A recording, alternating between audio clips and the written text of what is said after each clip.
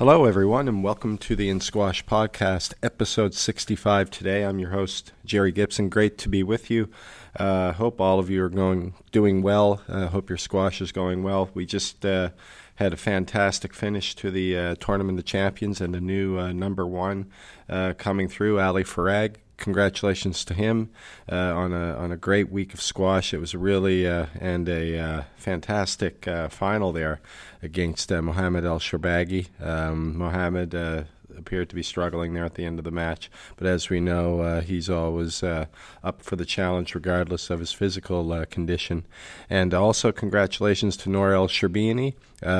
She lost her number one ranking, but she came back here and came back at the Tournament of Champions and proved that she's ready to regain that number one honor. And going forward, heading into the World Championship, she's built up a bit of momentum there. So congratulations to her.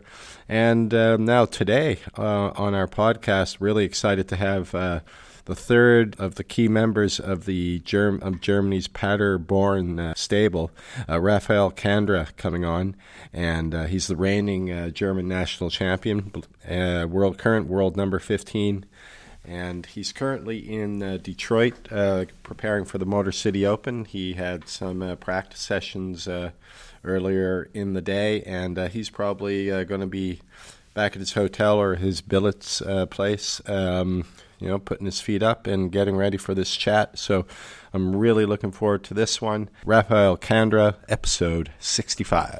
Perfect. All right, so welcome to episode 65 of the In Squash podcast. And today I've had, from the Paderborn camp, I've had Nicholas Mueller, I've had Simon Rosner, and today I round out the three key members of the camp. We have Rafael Kandra, 13-time winner on the PSA Tour, currently sitting at his highest world ranking at 15, and the reigning 2018 German national champion. Simon, great to have you. Rafael, great to have you on the podcast. Yeah, it's Rafael. Yeah, perfect. Yeah. Thanks for having me. Great. I'm looking forward. Yeah, you're currently you're in Detroit for the Motor City Open. So how are things going for you there, and how do you feel heading in? Yeah, that's correct. Yeah, I arrived 2 days ago. I'm feeling good, feeling sharp. My TOC campaign this year wasn't that great. Didn't do as good as I was expecting. Lost their first round against Greg Marsh, but now I'm here. I'm training since I'm out of the TOC. Staying with the billet here, and They look well after me, and so I have time to train and to get ready for the match day after tomorrow. Yeah. Yeah, you're playing the winner of two guys. Who do you play the winner it's of? Waller, Adrian Waller from England, and right. Mahesh Mangaonga from India. Exactly. Right. And have you played? I'm sure you've played both of them before.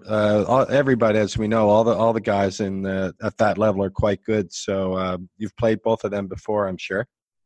Yes, indeed. Yeah, I did. So I played both of them, and my billet already asked me, who do you prefer to play against? And I actually said it's a tough call. It's hard to say. I recently beat Adrian Waller in the Grasshopper Cup last year, just 3-2. That was a close match.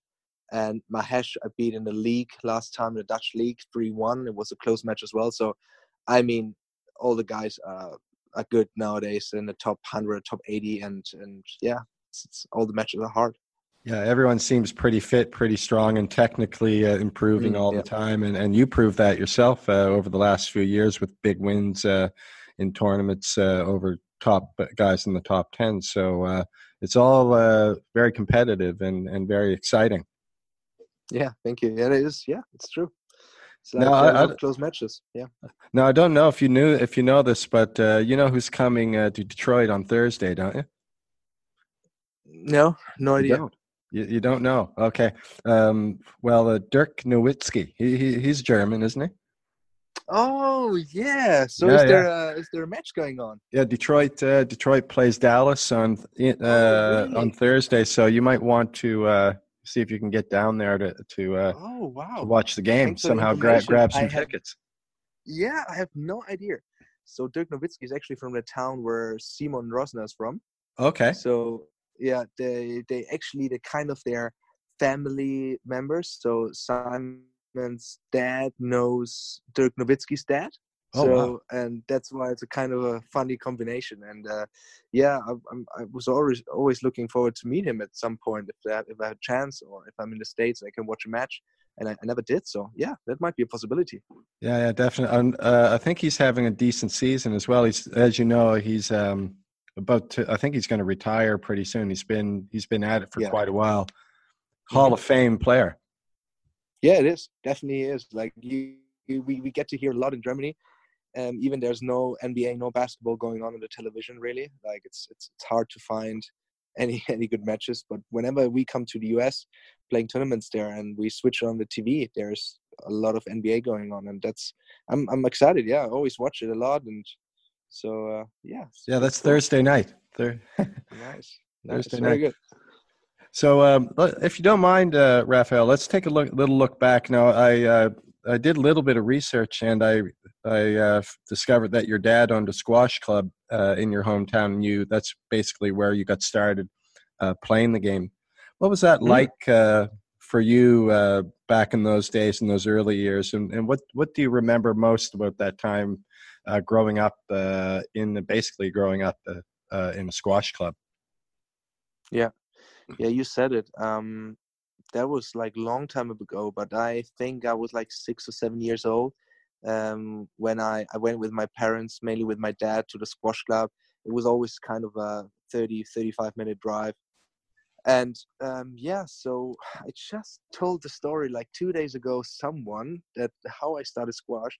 And I said to the guys, well, I started playing squash and I never really had a coach. I mean, my dad used to play squash reasonably well. Like he got to senior, like to master German national champion 3 times over 40. Okay. So he started very late, of the age of 25. So that's why he didn't get to a good level earlier. So and he was a decent player and showed me some skills and some lessons and stuff. But he wasn't really my coach. Like he didn't have the time, as he had to organize to manage the club.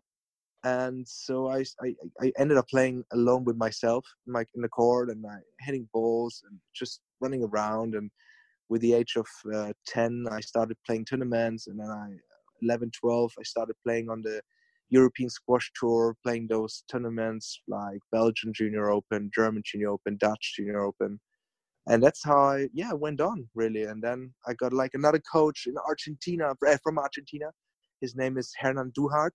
Okay. And he's a really nice guy, a lovely guy. And I had a really good time there. But at some point when I was like 16, 17, like he could not really help me out that much, like he was really good coach, but he never had like a top player coach. And he was just limited a little bit as a coach.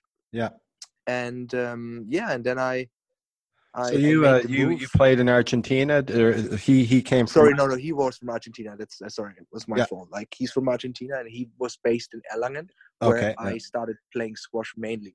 So that squash club is in Forchheim. It's a different town, and Erlangen is the place where I started playing squash and where I started playing Bundesliga first when I was in position 4, and then I got to play in Bundesliga team on position 1, where I got to play David Palmer, Laurent Gian Anjima, and all those top names. And I obviously got bagel. Like I had no chance at all. I was 16, 17 years old. Right. But that was like my first experience with the top guys. And then I got that feeling like, oh yeah, I really want to be up there at some point, at some day. And that made the big change really when I started going on pro on tour when I was 18, 19. That sounds like a great way to develop your game. I guess with the luxury of having the leagues all nearby, the Dutch league, the German league, I guess the French league, or whatever leagues that you would have played in, that's a really good place to develop your squash as a young player, isn't it? Exactly. Yeah. Now, I mean, yeah, I see. I like you bringing up with these leagues. Like I wasn't able to play the leagues when I was that young. So obviously they had other top players. But obviously the German league was the main fact where I got to play those top guys, because they said like he is one of those juniors you really want to go through. So we give him the good matches, putting him on position 1, and then he can see how he does on the tour at some point later on. Yeah.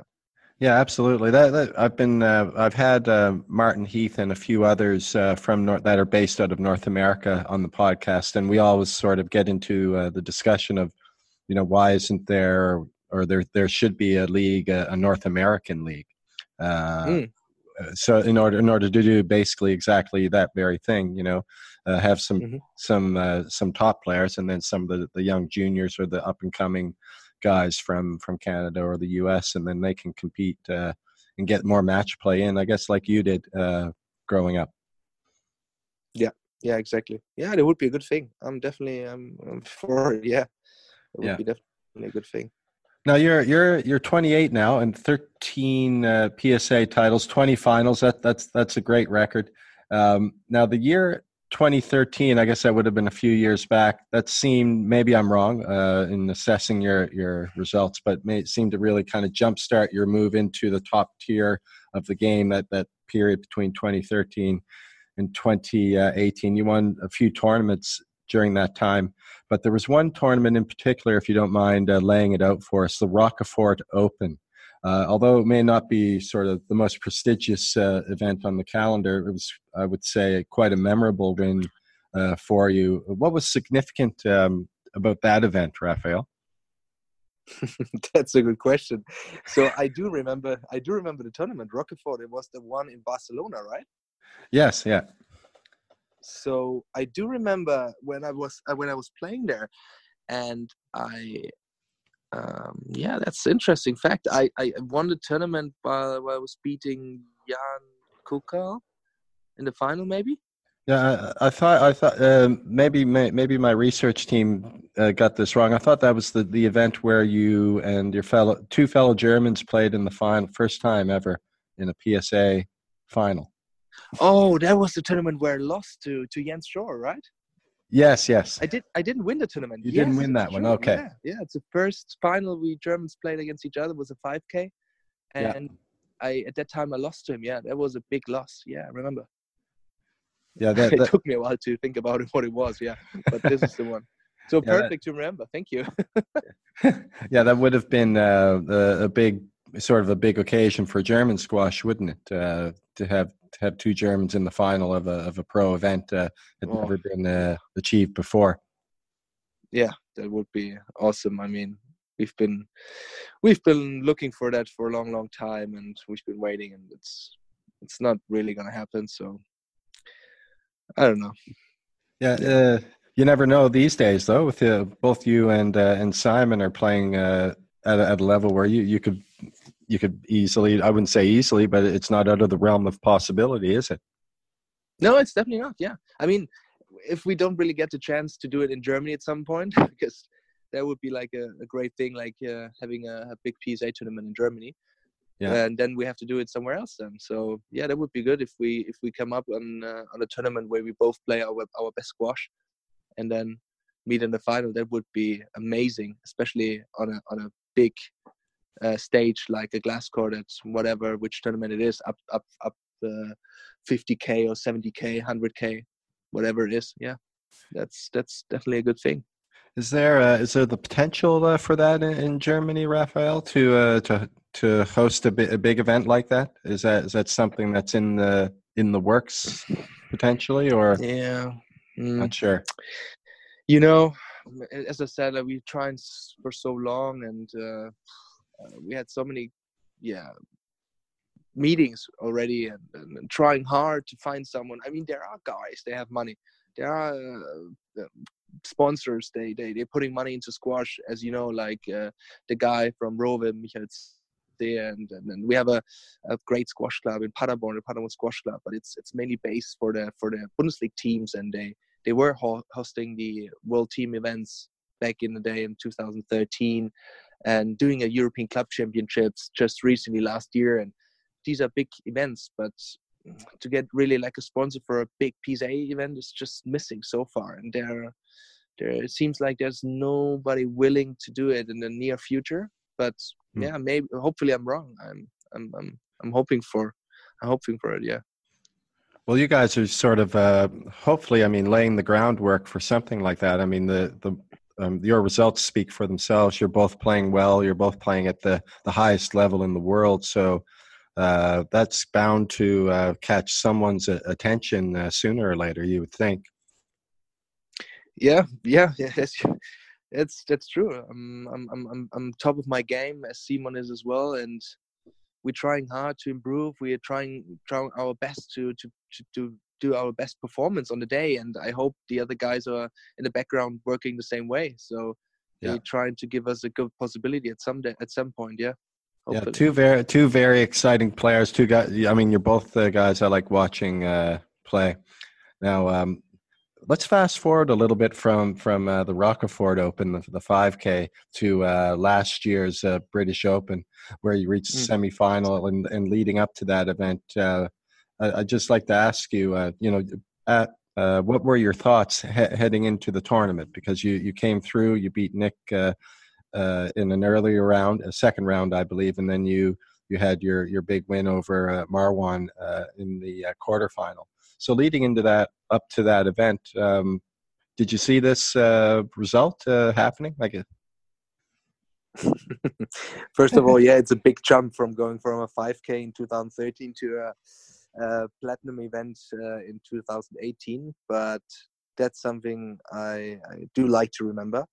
Like a lot of guys keep asking me this question, like, yeah, you beat this guy and this guy, and they keep forgetting like how hard it actually was to get to the point to play the top guys like Nick and Marwan.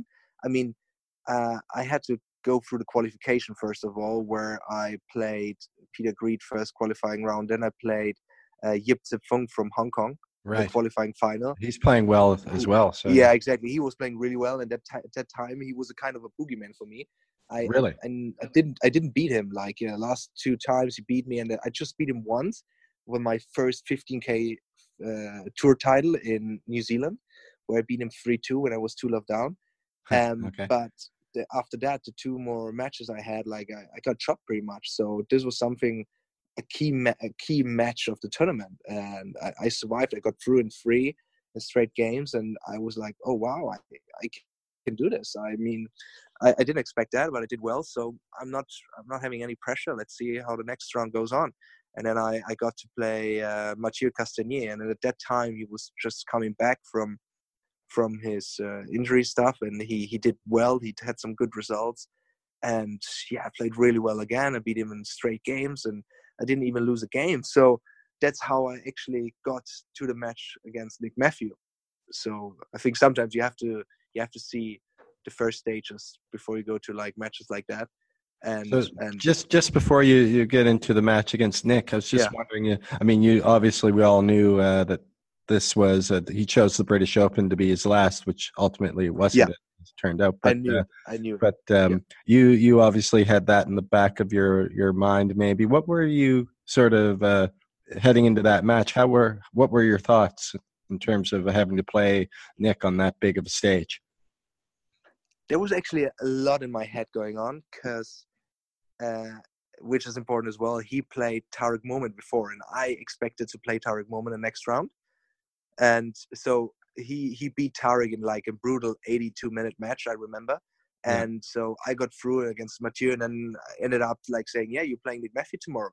And then the guys were making fun back home in Germany. It's like, yeah, Nick Matthew's last match. You're gonna kick him, and he's gonna have his last match against you. So it's like, oh my God, that's still quite far away, and it's an honor and whatever. Like there was a lot going on, and I was still kind of happy that I was playing him and not Tarek. You know, Tarek it's a kind of difficult character for me to play against. Right. And I think he's difficult for everyone to play, isn't he? Yeah, of course it is. But I'm kind of the guy who likes to attack a lot and likes to play a high pace, and it seems like he's playing even a higher pace. Like at that time, I didn't experience it that well. Like after British, obviously, I played him a few times, but so I was kind of happy to play Nick, and I was ready for the challenge. So that was the main fact. I was ready for it, and I knew I could do it, as I lost 3-2 in the Qatar Classics just a few months ago, and I like playing him, and I said like, I'm ready for that big stage. I wanna perform well. I wanna do my best on a day, it just really went my way on that day, and it was just it's a great feeling, and how supportive the guys in England were for me. Absolutely. Like from that was something I was amazed about. I didn't expect it. I thought it's all about Nick Matthew, and it wasn't. They really liked the underdog there. Yeah. Well, So there was a huge outpouring, I think, outpouring of support from the whole world squash community yeah, after that match. I mean, not only did you win the match, but I think he was very gracious in defeat as well. At least from what I could see, and mm, I think you play.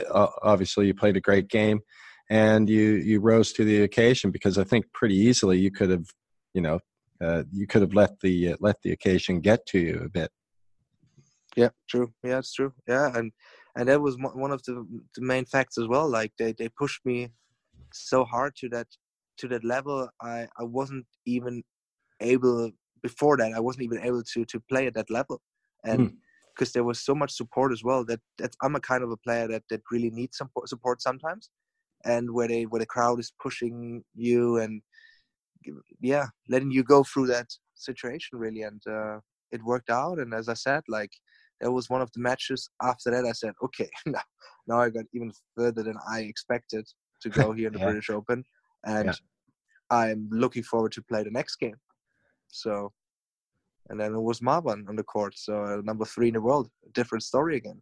different story. And yeah, Yeah, so I guess. I mean, maybe in your shoes, if I were in your shoes, I would. You'd think that, oh, I've never been this far in such a big event before. This is, I better uh, take the opportunity while it's there. yeah, exactly. I mean, Yeah, it's hard to think like that at that time, like that. Yeah, that opportunity, I have to go further. So that's yeah. I mean, there was my coach, Ronnie Flassax, back in the yeah. days. That guy who looks like Rod Stewart. Rod Stewart. Yeah, Yeah, exactly. And he's a really cool guy, and he's really motivating guy. He's really positive all the time, and that was the only thing. Like there was not much he could tell me that yeah, this tactic. I mean, it was all a little bit too much for me maybe because I just went on these top guys and I played my best and I tried, but he was not about like yeah, you have to do like this and you have to do that. It's more like man, enjoy, like enjoy the moment there in the yeah. court, like do your best. And that was the main thing as well, where I was really glad that I had him there. So he was there and changed his flights like 2 or 3 times in a row. Like, yeah, I went further. I gonna stay with you. The next round, okay, I gonna change my flight again. And this was something I am really thankful about as well for him, like being there to support me, and that made a big change. Yeah. Yeah, I guess. I mean, he must have having being your coach. He knows who you are. He must have noticed. I better just let him do what he's doing. I mean, obviously he's in a zone or something like that, and Yeah. just Yeah. let him play squash. Exactly. Yeah. I was in I went with the flow pretty much, and that's how it went on until Yeah. the semifinal. And I mean, I mean, I have to say, was there any bit of a letdown? I mean, with all the excitement and all the drama of the Nick Matthew match, then you have to play Marwan. No letdown at all. Or was no, it full not at all. steam ahead?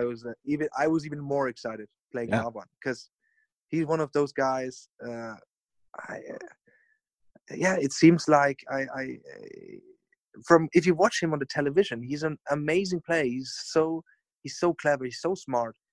But sometimes for me it feels like I can't play this guy. Like he doesn't look like he's not unbeatable. Like I want to try this out, and I played him in the World Open a long time ago when it was in Cairo, and I was close the first game, but then I got chopped after. I didn't believe in winning, and I thought like, oh, this is the big Marwan Shabagi, and I can't do this, and that there was always a bit of a problem I had maybe.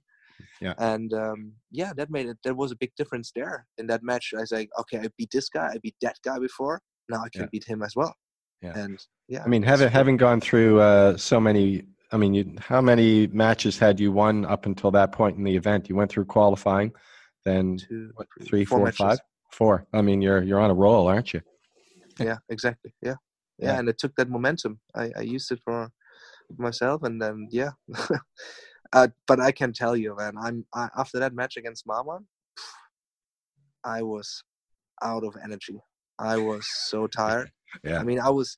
If you watch the match again, or if you have watched the match, like you can see, I was running my ass off there against Marwan, and yeah, that took a lot of energy out of my body. And after the match, like he said, like Ronnie, my coach said, yeah, and now you can't believe, but you're now playing Miguel. He's in the semifinal, and this is like a big opportunity against it.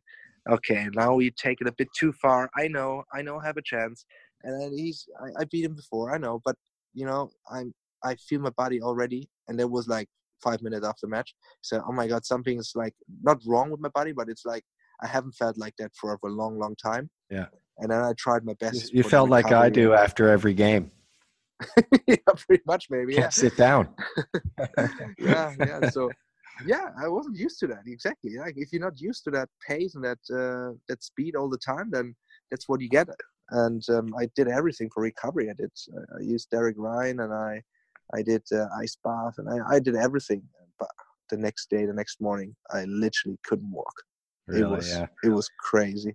Yeah. I went on the bike just to get my body moving again. I did like a crazy warm up for the match before Miguel, but you could see like I was so slow out of the blocks. Yeah. And against Miguel, you need to be on your toes, don't you? Oh yeah, especially with the game I play.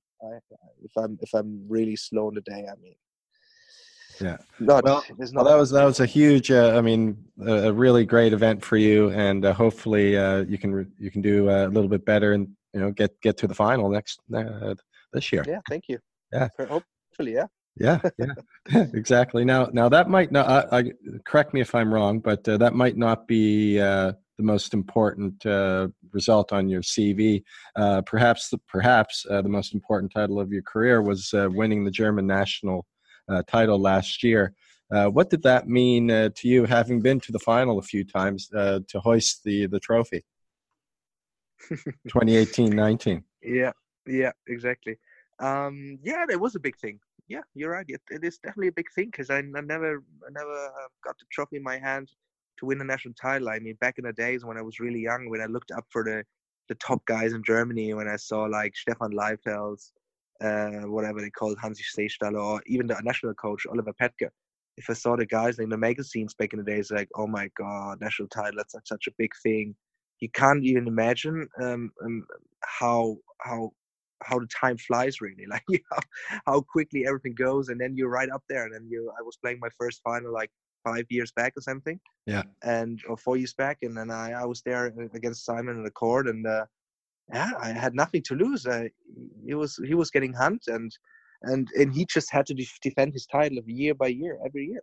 And we gave us like some really good matches. Like we had some brutal matches where we had one match in Hamburg where we had one rally was 5 minutes and 20 seconds, one rally, and wow. I lost in 80 minutes, like 13-11, 12. How did you survive a 5-minute rally? Holy Lord. Yeah, that was crazy. I don't know what was going on there. We both took something before. I don't know. Like it was just crazy.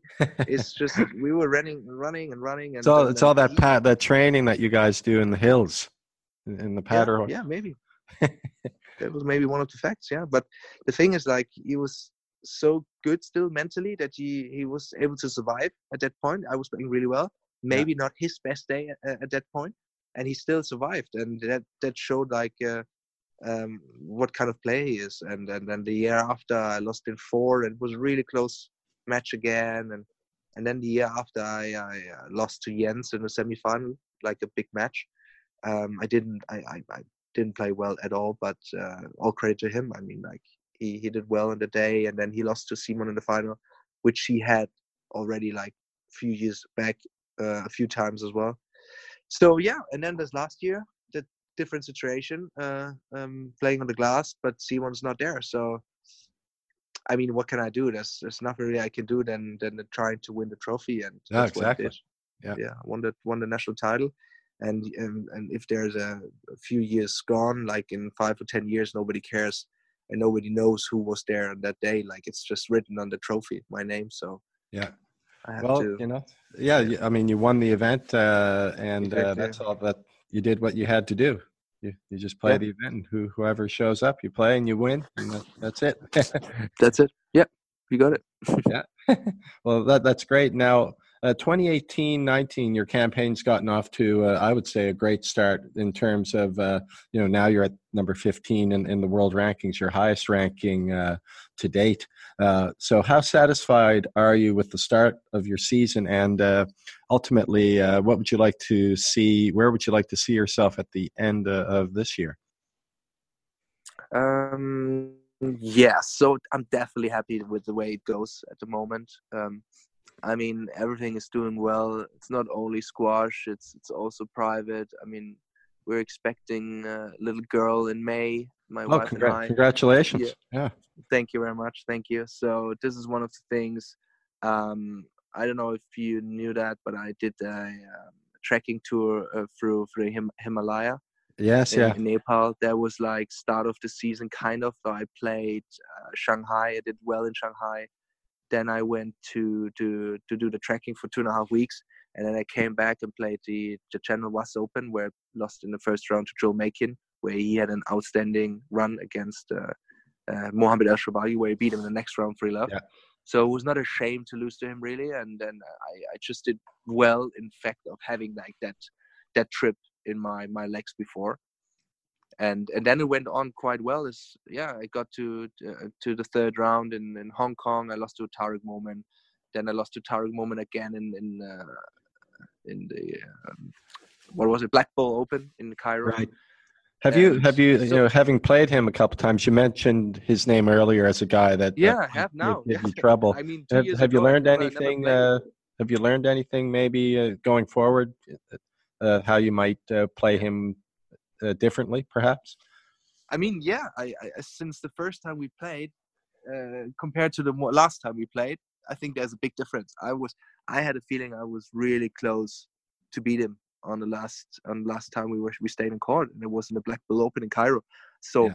I had the feeling it went better and better, like in my favor, really, as more as we played. Right on.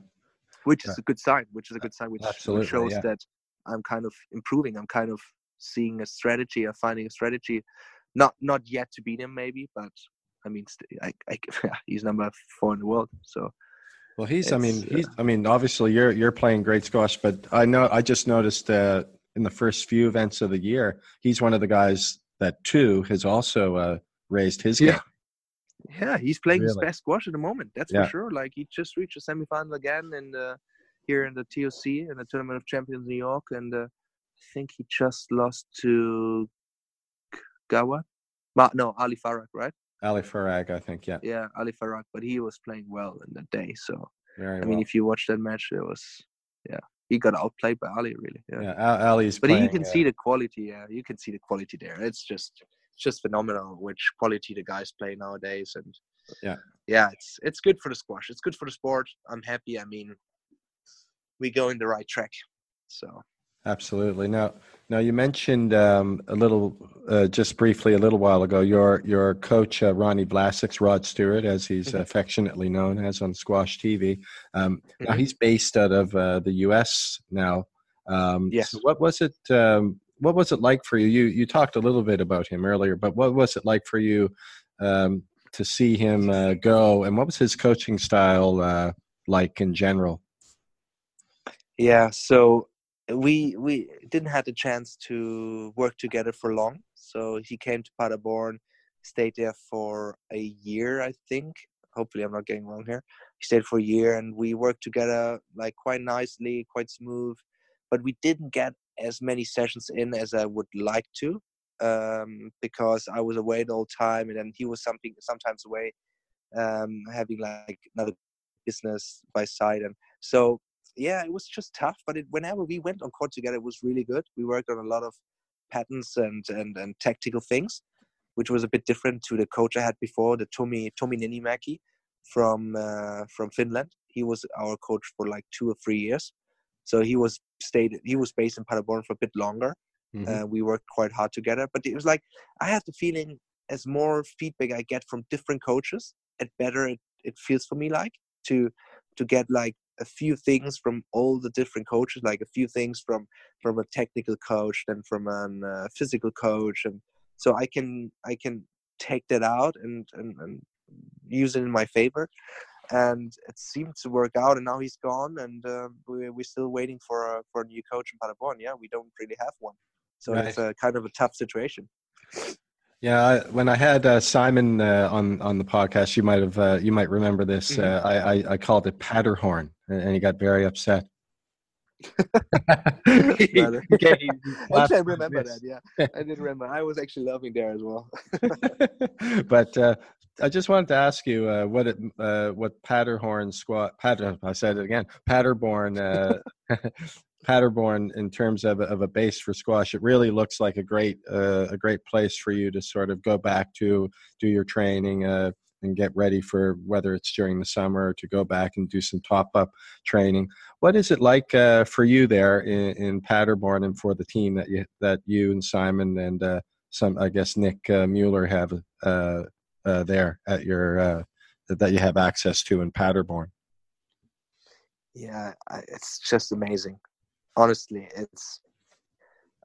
there's no need for me like to say anything. Only positive things. It's just what it is. It's the facility. It really has anything you want. So we have like 2 gyms there where we can train like the whole time. It's mainly for kind of professional athletes. So we have the baseball guys there as well. Okay. We have the track and field runners there, and they can use it. So it's not for everyone. And so it's mainly there's mainly space to do whatever you want. And then we have like the indoor track, 100-meter track, where we do a lot of like kind of tactical movements, where we have like shadow runs and shuffle runs and whatever. So we use that quite a lot. And then we have the 200-meter indoor track, which was like a revolution back in the days. It was like something big invention in that club in Ahorn Sportpark in Paderborn. And so we have so many things. And in the outdoor 400-meter track, and we have 7-8 courts, and there's just whatever you want, you can do there. And that gives us such a great feeling. And we have an athletic coach, what Simon mentioned already. His name is Thomas Prange. He's helping us out with a lot of physical training. Yeah, I saw there was some. I think there was a YouTube video or something on Squash TV that was put out at the end of the summer, and I think it was with your coach. You were part of it, and it looked like looked very, very challenging, and looked like great training, and also it looked like everybody was just really enjoying themselves. Oh yeah. I mean, there was the video with the one day with Simon Rosner, really. That's right. And I was part of it as well, because that's what it is. We training together and we do all the things together. It's just in the beginning, like in a few years back, I didn't get the advantage out of it. I just stayed where I was. I stayed in around 50s for a while, and I played right squash, but just didn't get that push really to the top of the guys. And it's I'm glad that it worked out, at least at the end. And I mean, so what 15, do you think clicked? What do you think clicked there for you? It's hard to say. It's tough to say, but it's more the belief in winning. It's more the trust in yourself, beating the top guys, which I didn't had as much as I had after the British Open. And to be fair, like, oh, wow, I still have to defeat the points. I mean, like, it's not all about ranking. It's about playing a different standard. So the ranking comes automatically at some point. But to play at that level all the time is hard. It's tough. I mean, that takes a lot out of your body. And it might be in the summer or like after the season that I'm dropping a little bit because I'm losing big points or whatever. Or I might do well, like here in Detroit in 2 days, and I get all the points back and I don't have to care about it. It's not all about ranking. It's about, are you playing a different standard or not? Like, do you play better squash than you do before? And I have the feeling I do. So, and this is a bit in the head as well. I think squash got so mental, and there's just so much of doing the right thing at the right time, which I didn't before, maybe. Right. So that's maybe the best way I can explain. Oh, great. Otherwise, it's not like I'm fitter or not like I'm faster than before. No. Well, obviously, it's sort of, with all the hard work, you might maybe even just all come together for you the last couple of years, you know? Maybe, yeah. Yeah. Now, I mentioned earlier I wanted to. I took a look at your Twitter feed. I'm on the Twitter, and I see. I follow you on Twitter, and actually, on my birthday, you had a great tweet, and I want to ask you about it. On October 8th, my birthday. You said we've done it. Yeah, Ice Lake 4,635 meters, Talico Lake 4,919 meters, and then Thurong La Pass 5,416 meters. Now, obviously, this is your trek into the Himalayas, if I'm not mistaken. Yeah. Yeah. Can you tell us a little bit about that experience, because it sounds amazing? Yes, it's funny fact that it was on your birthday. Yeah. Obviously, I knew that it was your birthday. I knew that. We were meant to talk about it, Raphael. Yeah. Perfect. No, that's good.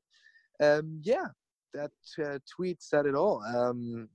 I went for the trip, as I mentioned before. I went for trekking, like a hiking trip, for like 2.5 weeks to the Himalaya.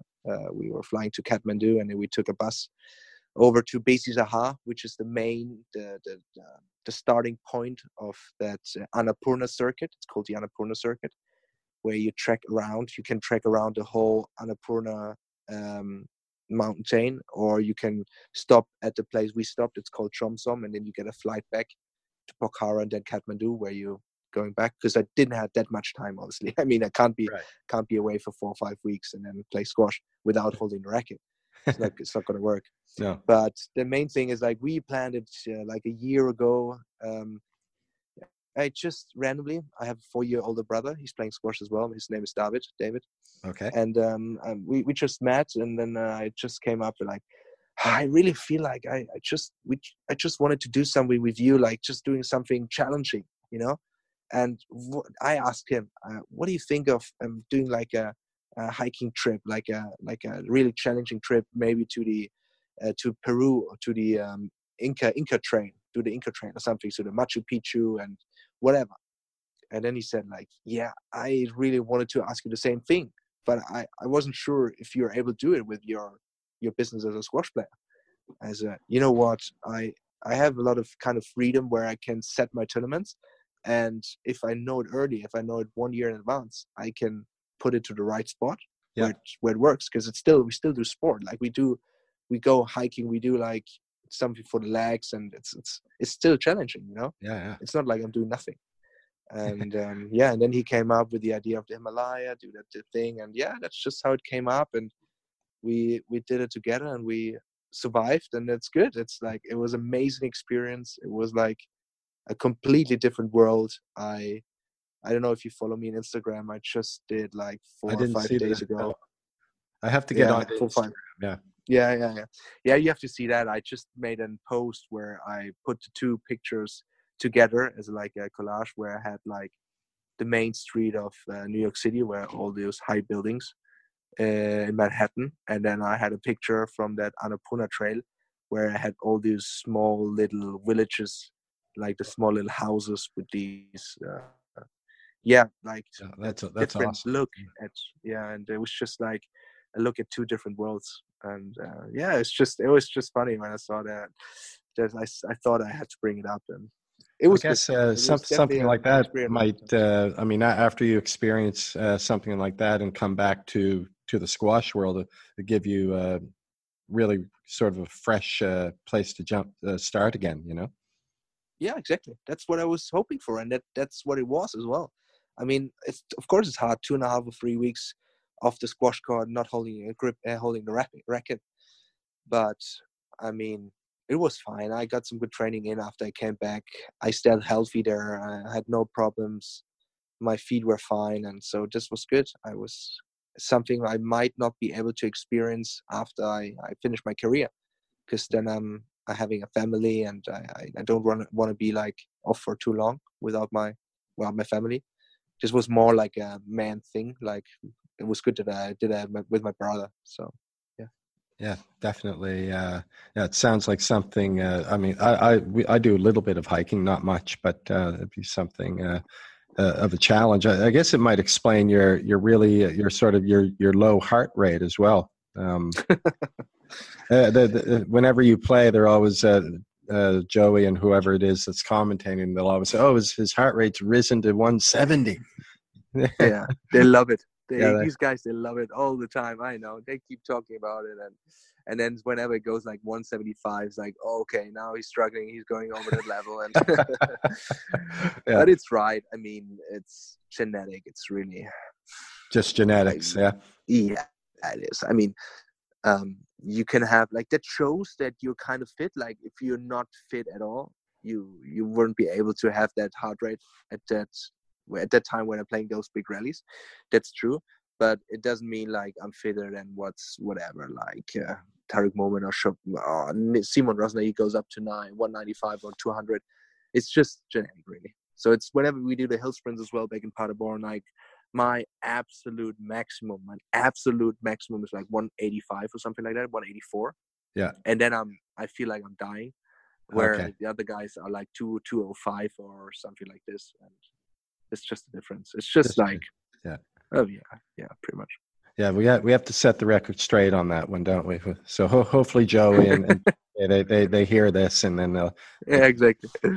Yeah, they can keep on talking. I don't care. Exactly. Well, Raphael, you've been great with your time. It's getting late in Detroit. It's close to 11 p.m.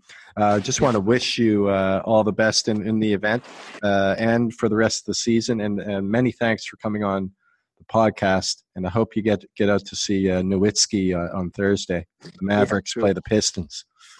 Yeah, it was a pleasure. Thanks for having me. All the best for your future podcast. Get some good players in. I'm pretty sure they're glad to do it. I mean, it's a good opportunity to talk in and quiet environment and just to get out of that squash scene really and talk about something else maybe. And yeah, it's good. I'm definitely gonna follow you and hopefully chat to you soon. Yeah. Oh yeah, definitely. Let's do it again. And again, all the best, Raphael. Thank you so much. Thank you. Bye-bye. That was great. Thank you so much, Raphael, for doing that for the In Squash podcast. And we want to wish him all the best in the Motor City Open, which is, I think, play starts today, actually, first round matches. And Raphael has a bye. He'll play the winner, as he mentioned, the winner of Adrian Waller and Manish Mangogar. And the draw is stacked, really. Number 1 seed Marwan El Sharbagi back on the tour and trying to find his form. I think he played pretty well in the last event, losing out to Diego Elias in a really tough battle. Omar Masad's in there, Ryan Cuskley. Diego's on that top half of the draw, then the bottom half. Mohamed Abelgar, Raphael, Nicholas Mueller, his stablemate there in Paderborn, and Miguel Rodriguez, number 2 seed. So that should be a great event. I wonder if that's going to be on Squash TV or not. I don't know if it is, but hopefully there'll be some sort of stream somewhere because it's looks like a lot of good squash there. Anyways, again, thanks so much to Raphael, and thank you all for listening. We've got some good episodes upcoming, and for me personally, I'm off to the squash courts in about 4 or 5 hours from now. I've got to go back to work, but I'm looking forward to that, and I hope you've got some squash in your day as well. So enjoy your squash. Thanks for listening, and talk to you soon. Goodbye now.